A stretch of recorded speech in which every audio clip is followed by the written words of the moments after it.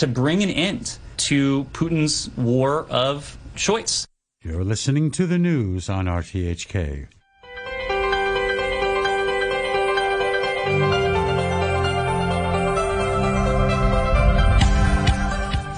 Good morning and welcome to Backchat with Ada Wong and me, Jim Gould. And for Backchat this morning, we're going to be talking about the 4.1 magnitude earthquake that was felt in Hong Kong in the early hours of yesterday. I should say that I've got several emails from listeners on relating to COVID update. I'm going to save those until the end of the programme because we've got two guests on the programme with us now to talk about the earth tremor, and they are Lam Ching-chi, Senior Scientific Officer with the Hong Kong Observatory, and also Chang Long-sang, who's Honorary Professor of the Department of Earth Sciences at the University of Hong Kong. And another guest will be joining us a little later. For now, good morning to you both. Ms. Lam, perhaps if I could ask you first. So the Observatory received about 8,000 reports of the locally felt tremor, which happened yesterday at about 2:30 in the morning. That seems like a lot. I mean, how often does that happen to you? Oh, yes. Good morning, all. Yeah, the Observatory, as you've mentioned, the Observatory reported a locally felt tremor associated with an earthquake of magnitude 4.1 off the coast of Huizhou over southeastern China around 2:30 a.m. yesterday morning. And actually, the epicenter was located at about 92 kilometers east-northeast of Hong Kong. And we have received the highest number of reports, locally felt reports from the public. And over yesterday morning, we have actually received more than 10,000 locally felt reports of minor shaking. And the duration of which was a few seconds. Preliminary analysis gave a local intensity of scale 4 on the modified Mercalli intensity scale, and that is hanging objects swing, windows, dishes, doors rattle. How does that work, actually, the modified Mercalli scale? Because you said it was the new read. It gives you a new reading, essentially, which is not quite the same as the initial magnitude reading. Oh, yeah. Actually, the magnitude of the earthquake indicates the amount of energy released at the epicenter or the source. And it's measured by a different scale. It's a magnitude scale. But the intensity of an earthquake or at a particular locality indicates the violence of earth motion produced there by the earthquake. So it's determined basically from the reported effects of the tremor on human beings, furniture, buildings, geological structure, etc. Many places, including Hong Kong, have adopted these modified Mercalli scale, which classifies the earthquake effects into 12 grades. Ms. Lam, earthquakes are not very common in Hong Kong. And how about, this earthquake of 4.1 magnitude? Is this not common in Hong Kong, and do you see it coming? Actually, the magnitude 4, we have experienced magnitude 4 events before.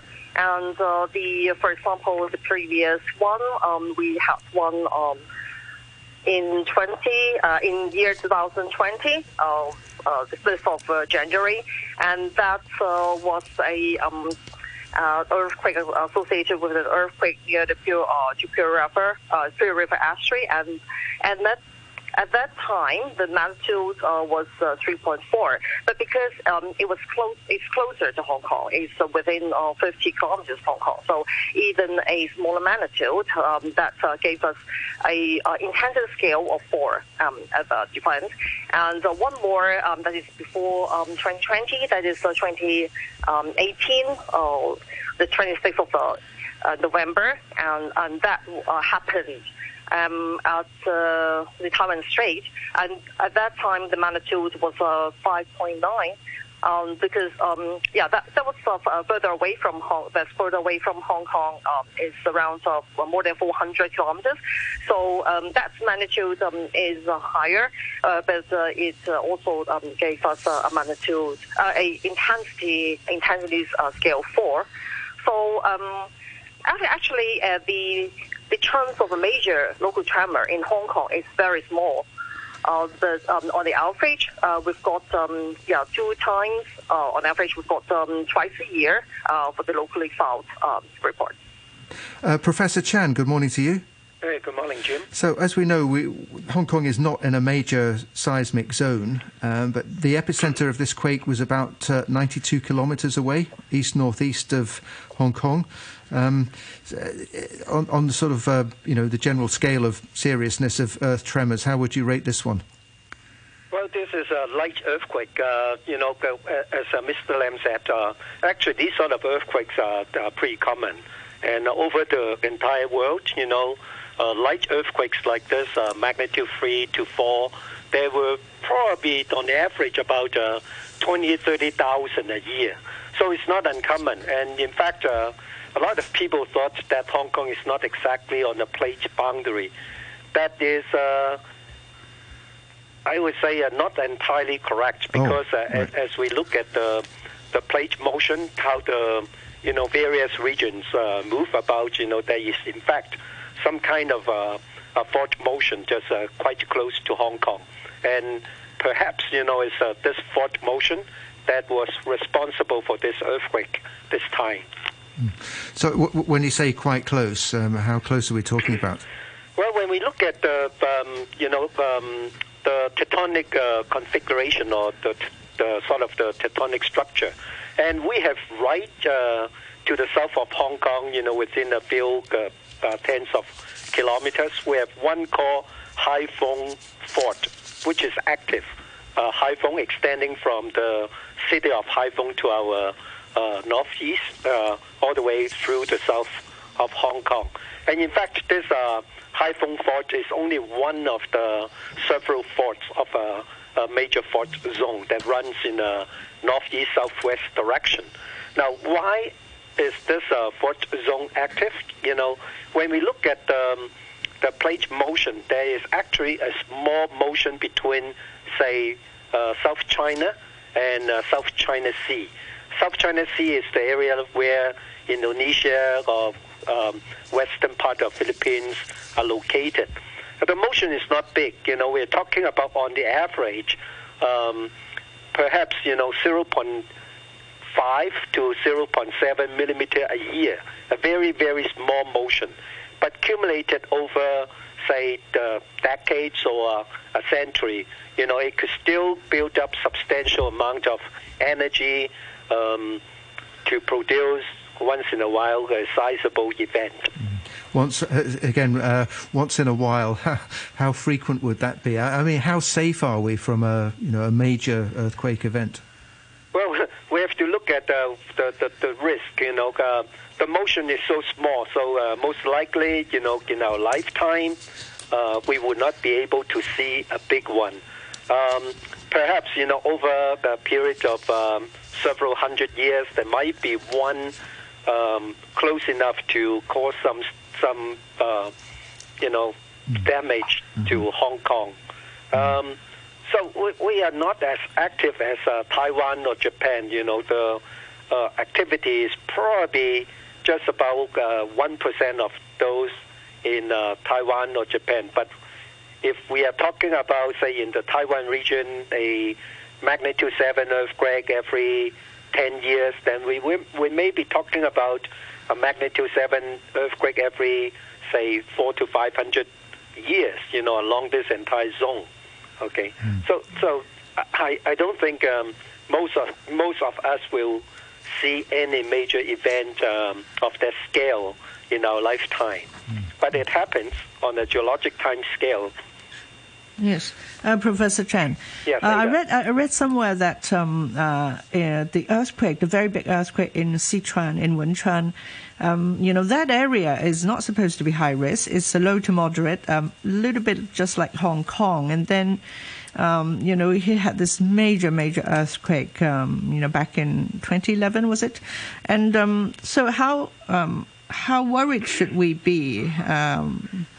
Or how alert should we be, about these trends? Well, Ada, you're talking about earthquake prediction or earthquake forecast. And like the 2008 Wenchuan earthquake in Sichuan, it's not exactly that is not a high-risk area. In fact, that zone along is located right in the at the edge of the Tibet Plateau. And there's an active collision zone. Every 1,000 years or so, there could be a very big one. It just happened, ironically, that, just a few months before that earthquake occurred, the Chinese seismologists met and did not identify that as a high-risk zone. And just somehow it happened and, causing a substantial casualty. Now, that speaks to the nature of earthquake prediction. Now, as of today, there's still no sure way for us to predict any earthquakes. And as you said, whether or not we can predict earthquakes, they will happen anyway. So the best thing is to get prepared for them. Even it's low risk, but we should still have some awareness, some knowledge, and some preparation for low-risk events of this kind. Okay, let's just quickly ask Lam Ching-chi. Hi, are you still with us? Yeah, sure. Okay, quick question, because I believe you have to leave at 15:15. But as we mentioned before, a lot of people contacted the observatory to say they'd felt these tremors, more than 8,000. How do people actually do that? Do they go to the website, and is there a reporting? What's the reporting mechanism? Yes, that's true. Because in the past, we are not able to receive so many reports, just calling the observatory by telephone. Because right now, we have a form that is very convenient. It's available on the website and also our mobile app. That is My Observatory app, and it's a form of just like the survey and the public who wants to fill in the form, that is very convenient. They just give information just by clicking some choices, and that's very convenient. So it enables us to receive so many reports within a short period of time. Okay. Oh, great. Well, thanks very much for speaking to us on the programme this morning. That was Lam Ching-chi, Senior Scientific Officer with the Observatory. Professor Chan, so this tremor happened at 2:30 in the morning. A lot of people still felt it, though. I mean, I've spoken to a number of people who are woken up by it, by the bed shaking, the room shaking, things rattling and what have you. I guess its effect would perhaps have been somewhat more dramatic if it had happened in the daytime. Sure, that would be the case. And in fact, an intensity for events would be widely felt. And often scientifically we measure that by the percentage of gravity, a intensity 4 is like 1% of the gravitational acceleration. So if that occurred during the daytime, I think majority, at least 40-50% of population would have felt it. Okay. So you mentioned that we need to be prepared, but I guess that unlike Japan and Taiwan, our public education does not really focus on, what we should do when we feel an earthquake. Should more be done? Well, I always think so. We have to prepare for all sort of natural or even man-made disasters like tsunami or earthquakes or, just like typhoon. We should have a basic awareness, like in case we hear on the news that there was a tsunami coming from, say, the Philippines, what we should do, or in the event of an earthquake, how we should protect ourselves, in a very spontaneous manner. And I think those are basic knowledge. And I went to California for school, and we had an earthquake drill every year. And so we learned, say, to duck under a table or stand below some heavy structure, like the door frame. The door frame is normally the more strongly built. And then stay away from windows and turn off the gas, that sort of things. And we should also have an emergency kit for at least 3 days, with water and first aid supply. So these are pretty basic. Okay. We're also joined now on the line by Alexis Lee, who's a council member of the Hong Kong Institution of Engineers. Good morning to you. Hello. Hello. Alexis here. Yes, hello. Thanks for joining us. Can you Yes, yes, we can. Yeah, thank you. Thanks for joining us. I believe you have a colleague with you as well? Yes, I have a Dr. Goman Ho. He's a work colleague. Okay. From work. Okay, fine. Good morning. Good morning. Well, good morning to you both. If I could just ask you both then, after an incident like this, earth tremor in the middle of the night last night, people do get concerned. They think, if there was a strong earthquake here, would our buildings be able to withstand it? I mean, what are the building standards in these circumstances? Okay, maybe we'll start backtrack a little bit on the standard in Hong Kong. Yeah. There are two major sources of standard in Hong Kong. One is actually the structural design manual in the highway department that give out the design criteria for what to do for highway structures. For buildings, it's less obvious because historically Hong Kong is situated in a low and moderate sort of seismicity zone. Okay, and it also situated in one of the worst tropical typhoon area. With the typhoon wind load, which actually is very large, we've told the building higher of the load. And also what we found that the wind load itself, the magnitude of the force is very large. Very often it's larger than the seismic load generate force. And we also found that the capacity of the design also in general can cover the seismic design load. The only major difference for that is in seismic design, they also require a certain ductility and certain confinement design for concrete design. And in Hong Kong, over 90% of buildings are concrete. So the government actually embedded some of the design, of the seismic design into the concrete code, in the current concrete code. So if you design for the wind forces and detailed for the seismic details, then they actually cover quite a safe margin into the design. Of course, this is not a bulletproof situation. That's why currently the building department started a consultancy to develop a standalone seismic code, and this is in progress at the moment. So, is it correct to say that, looking at our design menu and design codes, they are on par with other big cities like Shanghai or like New York, in the sense that skyscrapers are actually very safe, for earthquakes and also for typhoon? Well, in simple terms, because for tall buildings, generally they are more flexible, so they are not as much excited by the seismic, only relatively. That's why I say the seismic, the wind load have a bigger magnitude in the design force. But of course, the failure mechanism of a seismic event and compared with a wind event is different. That's why they also have this clause in the code of doing the seismic details. But that is not, as I said, it's not a fully comprehensive design. That's why the government looked at that deficiency and they are now developing this new code for a full comprehensive design. And this is on its way. Okay, there's a question here from a listener, Eric, who points out that the earthquake happened, the epicenter was 90 kilometers roughly east-northeast of Hong Kong, and wants to know whether it would have had any impact on the Daya Bay nuclear power station, which is in the region. But I understand that such facilities are built to withstand huge earth tremors. Is that right? Can you tell us more about that? Well, from my limited knowledge, go ahead. Say that. Thank you for the question.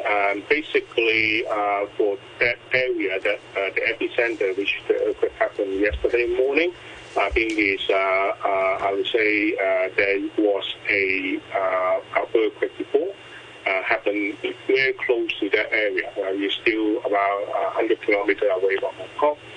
And but this is not the critical one. The more critical seismic happened in the past or in the record. was probably close to what we call the Fuzhou and also the Taiwan zone, right? And yes, I mean I would call the fault line happen really everywhere in the world.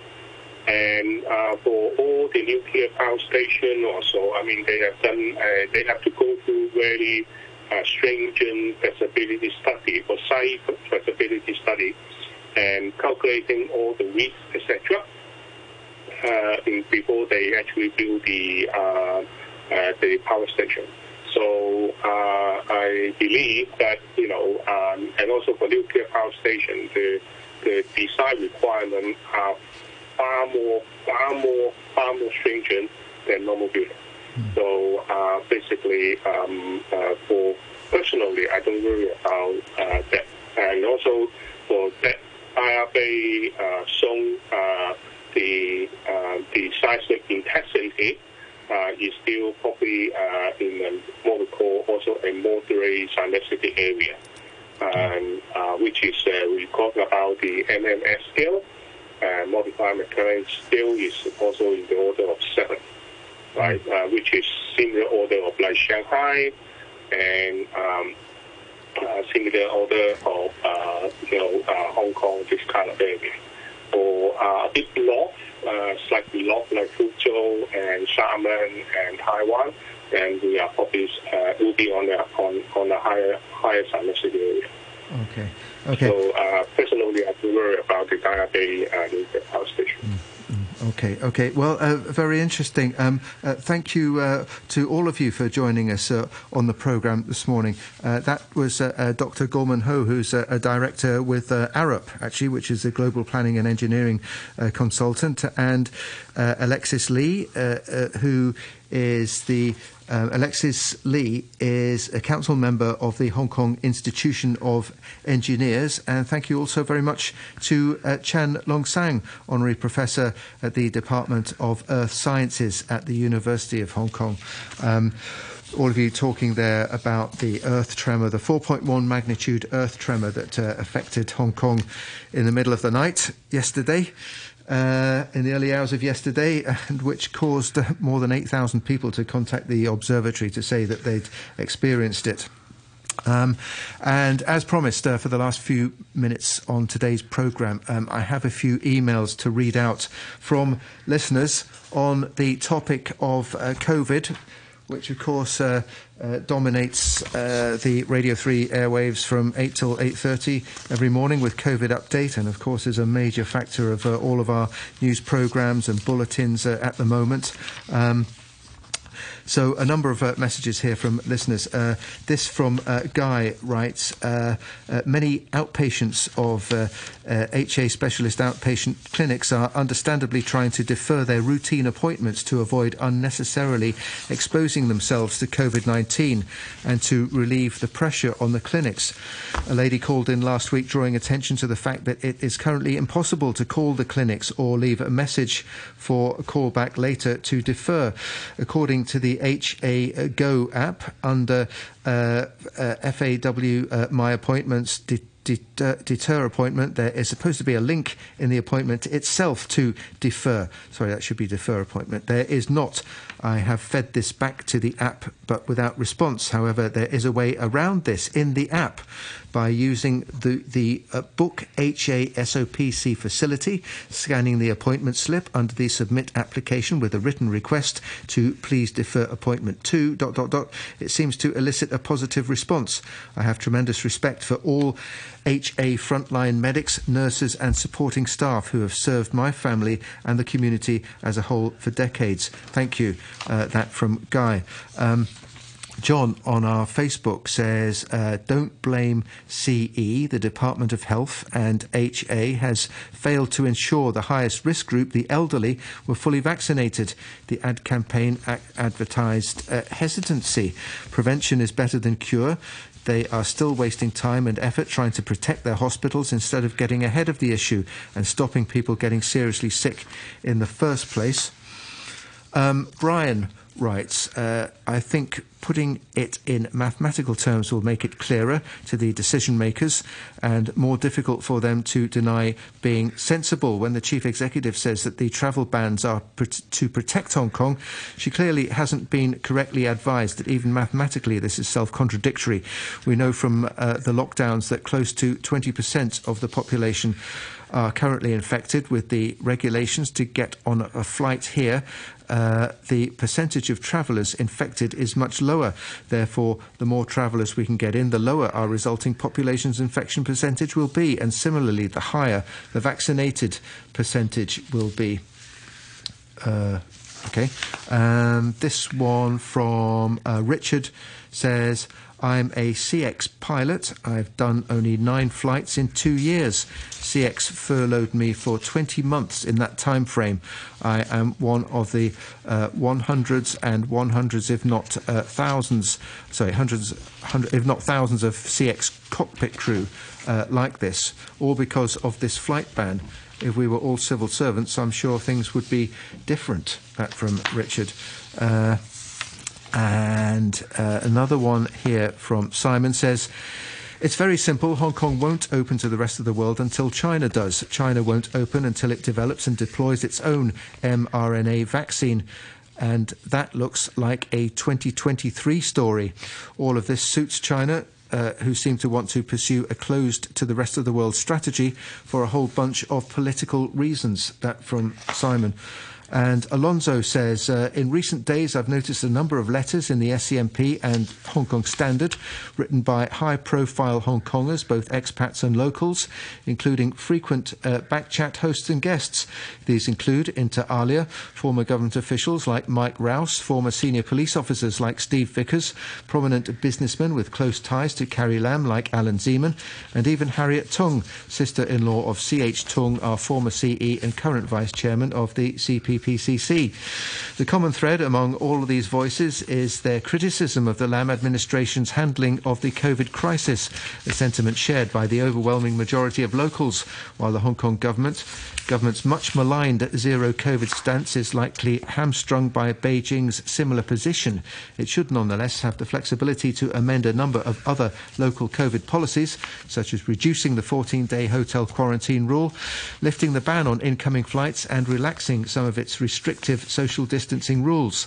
Failure to do so will only accelerate the exodus of Hong Kongers and deepen the economic recession we now face. Thank you. That from Alonso. And okay, I think that's all we've got time for this morning. Thanks very much to you, Ada. Thank you, Jim. Thanks to our listeners and to everybody who wrote in. A quick look at the weather before we go to the news summary and morning brew. Humid with fog patches early. The top temperature today around 28 degrees with light winds. And the outlook, it'll be cloudier with a few showers in the next couple of days. It's currently 23 degrees, humidity 80%. Public hospitals are facing huge service demand. The Hospital Authority appeals to COVID-19 patients with mild symptoms or no symptoms to not go to the accident and emergency departments. For those who have medical needs, they can make appointments at the designated clinics for COVID-19 of the Hospital Authority. Visit ha.org.hk for details. For others seeking consultation at hospitals, please be considerate to medical staff and follow their advice. Together, we fight the virus. Here's Andrew Shirovsky with the news summary.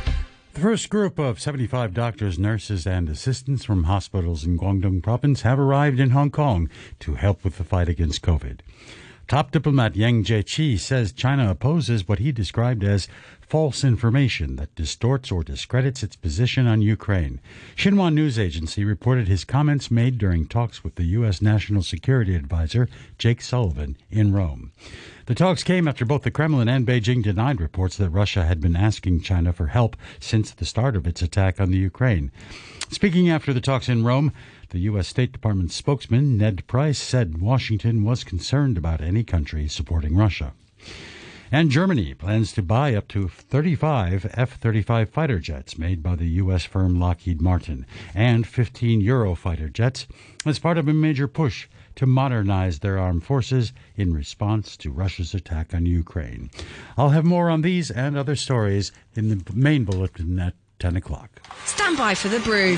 Sociology prof from the university. Set and costume design, great interpreter of Beethoven. And oh-so-shy, quiet and retiring doggy counselor, co-founder of Rockefeller Records. Hello. This is really for adults, it's not really for kids.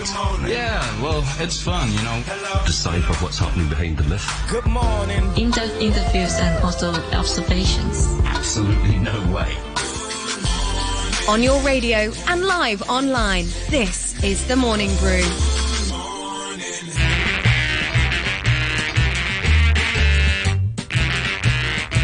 Good morning. Hello, it's Tuesday on The Morning Brew. Great to be with you. Till 1 o'clock, of course, I'm Phil Whelan. So Jared Watt's going to be with us after 10:30 today with some top Aussie music, the normal stuff, and, of course, all the news from Down Under. Going to move things around a little today. After 12, we're off to Melbourne, from where Biz futurist Morris Mizalowski will be discussing the Megaverse. True. He's been teaching a bunch of CEOs about this over the past week in a very, very interesting venue. The kind of venue that most people here won't have even seen for the past couple of years. And at the later time of 12:40, just for today, Dr. Merrin Pierce joins us live from New Zealand. He'll be talking about abalone with Simone Haysom, who is the thematic lead on environmental crime at the Global Initiative Against Transitional Organised Crime. She's an expert. Anyway, Simone joins us live from Geneva, hence the late start, and you can catch them, as always, on Facebook Live.